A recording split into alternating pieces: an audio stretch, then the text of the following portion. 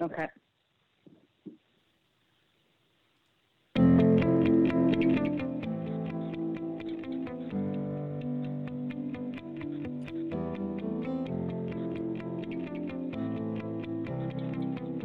Welcome to the Give Back Economy, a podcast about social innovation and social enterprise.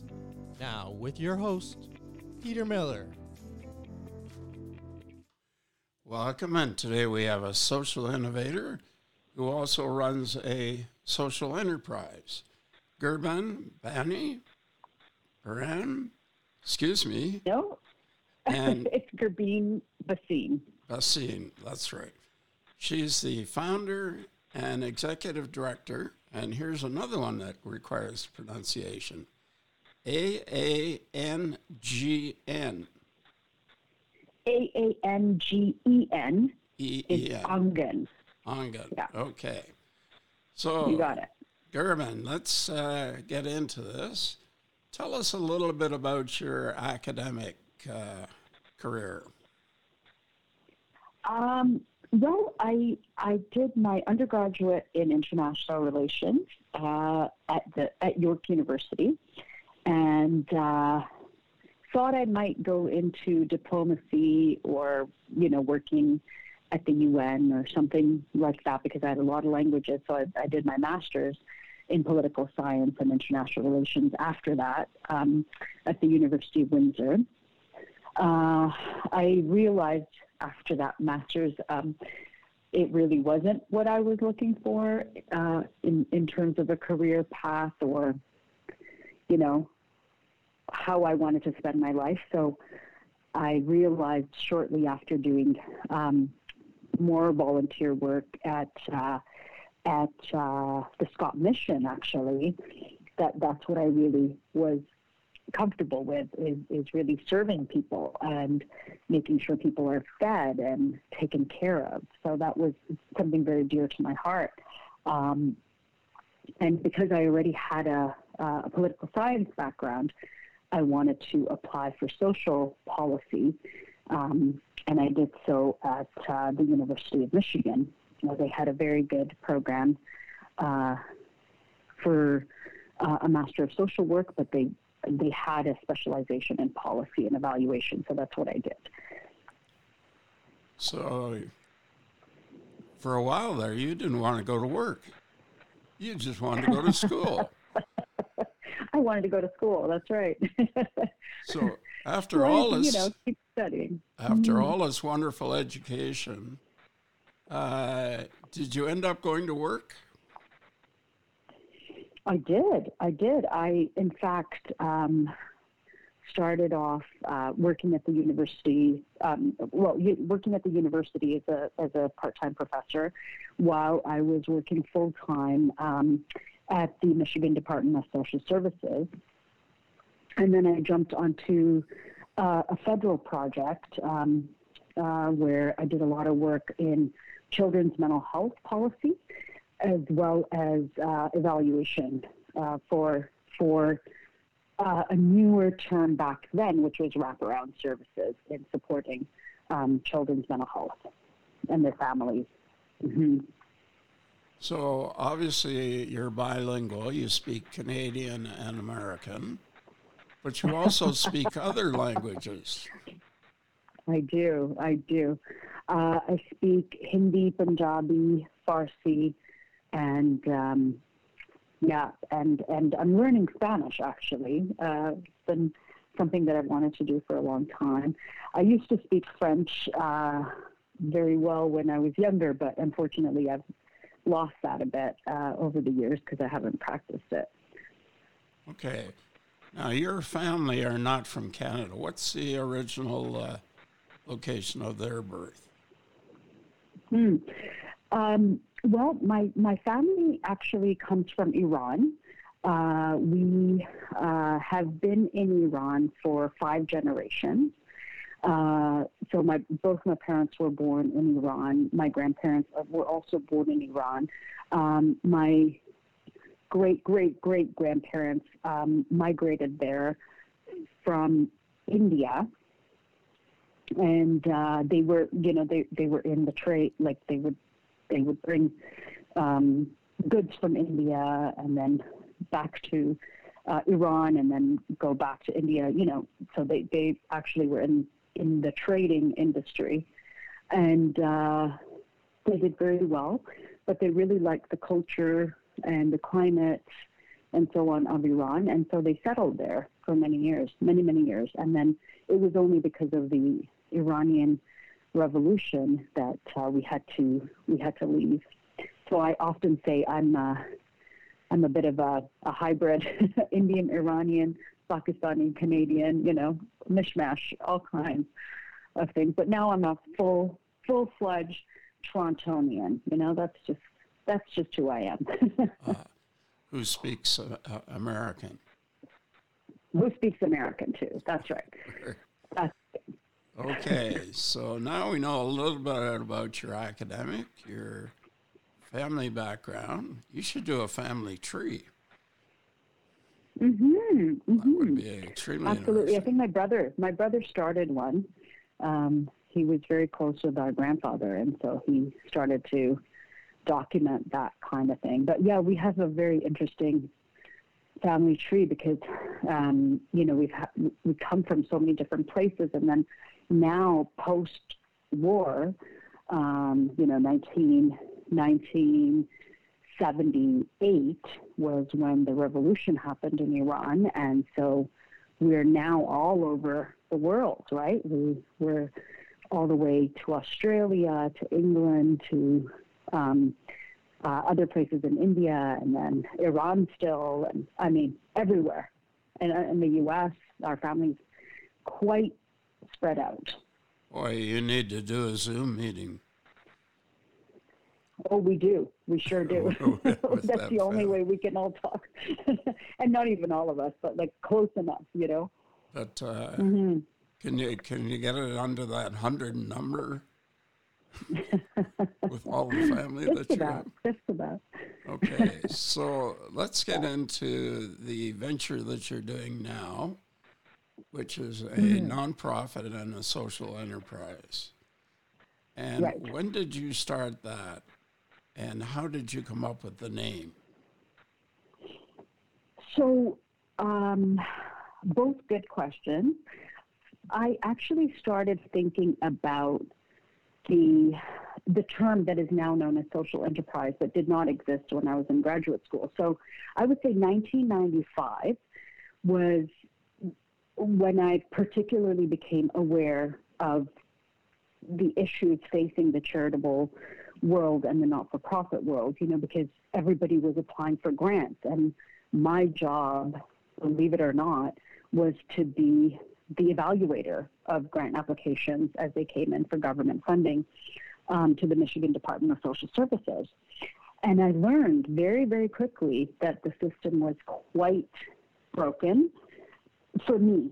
It works for others, but for me, it was very shocking that people who wanted to do good things in the world and serve their communities had to jump through so many hoops to get funding to provide services that were so needed in their communities. So that's when I started to think about, why is this attached to funding? Why can't we, those of us who want to serve the community, find ways to make money and then put it back towards community service? So there was no real word for what I was trying to figure out. So the journey started for me in 1995. And by the time I moved back to Toronto, which was in the year 2000, my mom and a couple other women were very much involved in serving the community. My mom comes from a very long line of community activists and philanthropists, for the lack of a better word. But she comes from a lineage of that. And so she said to me, a couple of us formed this thing called Aangen. And I was like, well, what does that mean? And she goes, oh, no, it's a Sanskrit word, and it means courtyard of a home. And that's where the family gathers, and you're nurtured, and you're safe, and you're taken care of. And I was like, oh, that's nice, Mom. And then she said, well, you studied social work, you should take it over. And I was like, dear God, how did this happen? So it was kind of a funny evolution, because I went back into, when I came back to Toronto, I went into policy again, and I was still running my own business as a political consultant, making reports and making politicians look good, if you will. I did very well in the U.S. as a woman of color who could crunch numbers and work with politicians. During the Clinton years, it worked out very well for me, and so I established great contacts and so on. But I came back home, and then all of a sudden, they had formed this group, and they wanted to register as a not-for-profit, and then eventually, some of them wanted to make it a charity, and I said, well, I have this idea. If you let me try it for 1 year, if you want me to run this, can I run it my way? And if you give me the latitude to try it, I had a business model, which of course has changed many, many, many, many times over. So they let me try it, and we've never looked back. Wow. That's terrific. Really interesting how the name came into play. So in terms of your website, you say you create empowerment and break the cycle of poverty. Can you explain what that means? Absolutely. So as someone who has come from a social work background, I realized that we really cannot ask people to facilitate independence until and unless we look at Maslow's hierarchy of needs, right, and get underneath what's going on. So we look at housing, we look at food security, shelter, all the good things that we need as very basic fundamental needs, right? These are our fundamental needs as any human. So we look at all of that. And then once we get through that, and we work with housing agencies, we work with, food banks, all kinds of partnerships that we've developed. But then once we get through that, then it becomes more about how do we sustain that, right? We don't want to continue to create a dependency model, whether it's on, public funding, whether it's on, other people or donations, things like that. So we ourselves are independent. So how do we help our clients and the community facilitate their own independence? And the way that we came up with that in terms of breaking the cycle of poverty is by creating jobs. That to me is the most logical way, is to be able to give employment, but not just any kind of employment, right? We're looking at supportive employment. So what we have done over the last, I would say, 8 to 10 years is that we have created employment that provides support inherent to the employment. So I'll give you an example. We have people who work in our kitchen where we create meals for the shelters. Okay, so we work with the respites or other shelters that might need support. So we create the meals. But who are we employing in that kitchen? We're employing people who need employment, but who also need some support, right? So they may not have training, so we provide training. They may not have worked within a particular structure before. So how do we provide that? How do we coach and support while creating the employment that's going to facilitate their independence? So a lot of the people that we work with have, in fact, lived experience of homelessness, or they have like a situation where they're a survivor of domestic violence. I mean, there's multitudes of things. We have newcomers, we have all kinds of situations where we can provide the support geared to that particular individual, right? So that's how we operate, and it goes all the way across. So it's not just in our kitchen, it's in our cleaning department, in our farm product department. Our accountant is someone who is a newcomer to Toronto, needed that good old Canadian experience, if you know what I mean. So across the board, we try to create employment that is supportive. And in fact, I think, have done a very good job, because we had another housing agency who had some supportive employment work that they were doing, and they asked us to step in and, work with their employees as to become their support system. So that has been very exciting. So we kind of grew from, maybe 10 or 15 people to all of a sudden 100 people within a year or two. It sort of evolved so rapidly that we're basically playing catch up with ourselves at this point. Wow. Yeah, and the areas that you're in, the support areas you're in, are really interesting. And at our Community Innovation Hub, we have a program called the Homeless Entrepreneur, which teaches homeless people how to start a business. And we've identified over 200 opportunities that could be started for under $50. So that's something we may want to explore at some time. But I want to focus on you today.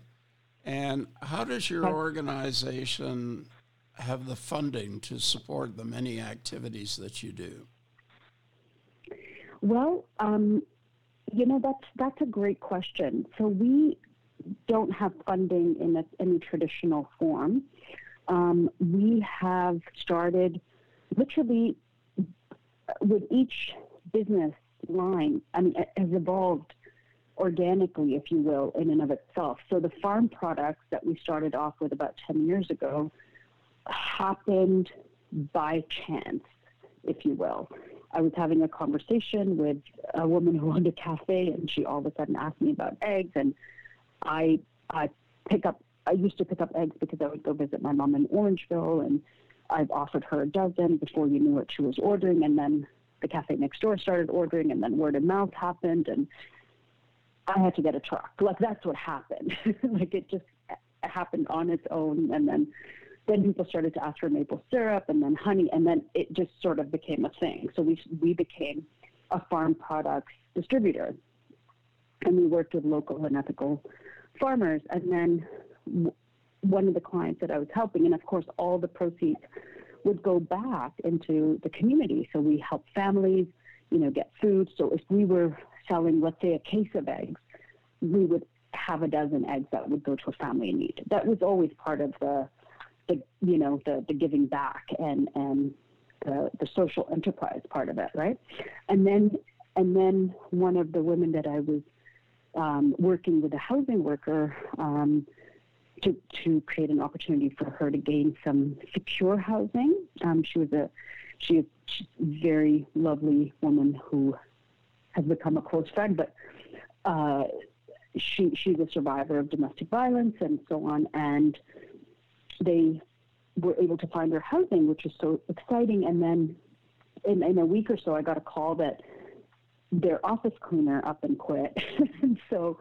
and we both had this moment of, like the heavens opened and we heard this like voice. Like, I was like, oh my God, yes, she can do this. She can do this. Because I knew in the background she had cleaning experience and had done that for a while. So before you knew it, one job started, and then a second, and then a third, and then a fourth, and then the housing manager I was working with said, hey, can you hire this guy? He's about to get evicted.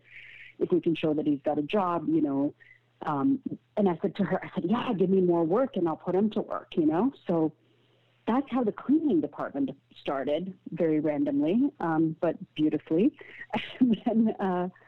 And then because we were doing the cleaning, one of the directors at the housing agency found out that we did something with food. And so in January of 2018, when the respites were opened, all of a sudden I got a call about food.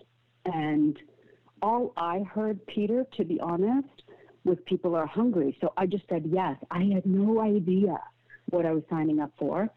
And then after, she said, okay, so we're going to need 350 breakfast, 350 lunch. And I was like, oh, okay. Oh, and I didn't really even think about it, but I was like, yes, we can do this. And then she said, well, how much are you going to charge? I said, I have no idea. I've never done this before. So she basically told me what to charge. And, and so the catering department was born in that moment.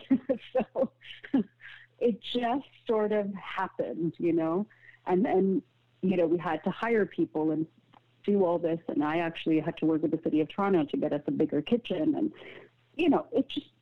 it evolved. It evolved. And I feel like I'm every day learning something new, So yeah, we're not really funded, so to speak.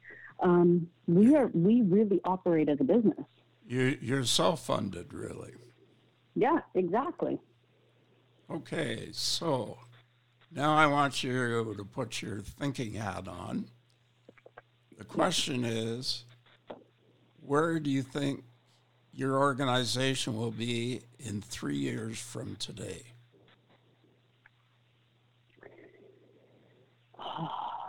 That's a really good question.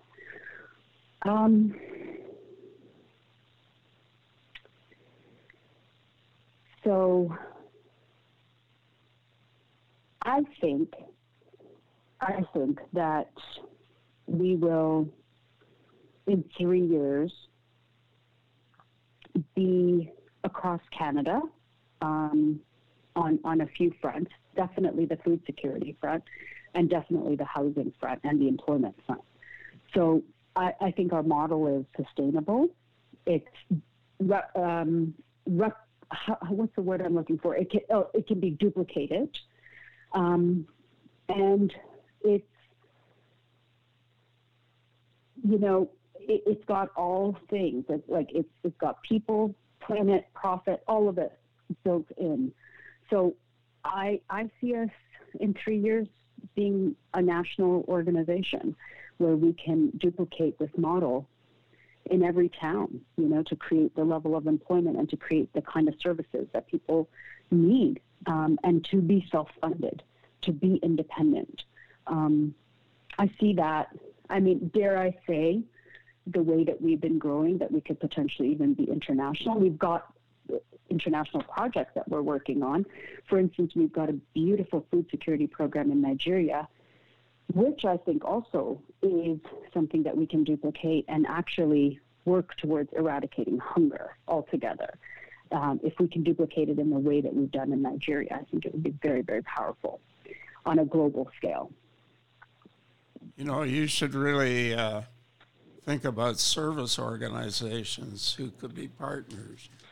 For example, the Rotary Group are one that I participate in. They have an e-club out of London, England, and they have 350 e-clubs across the world, and they operate many of their operations in different countries.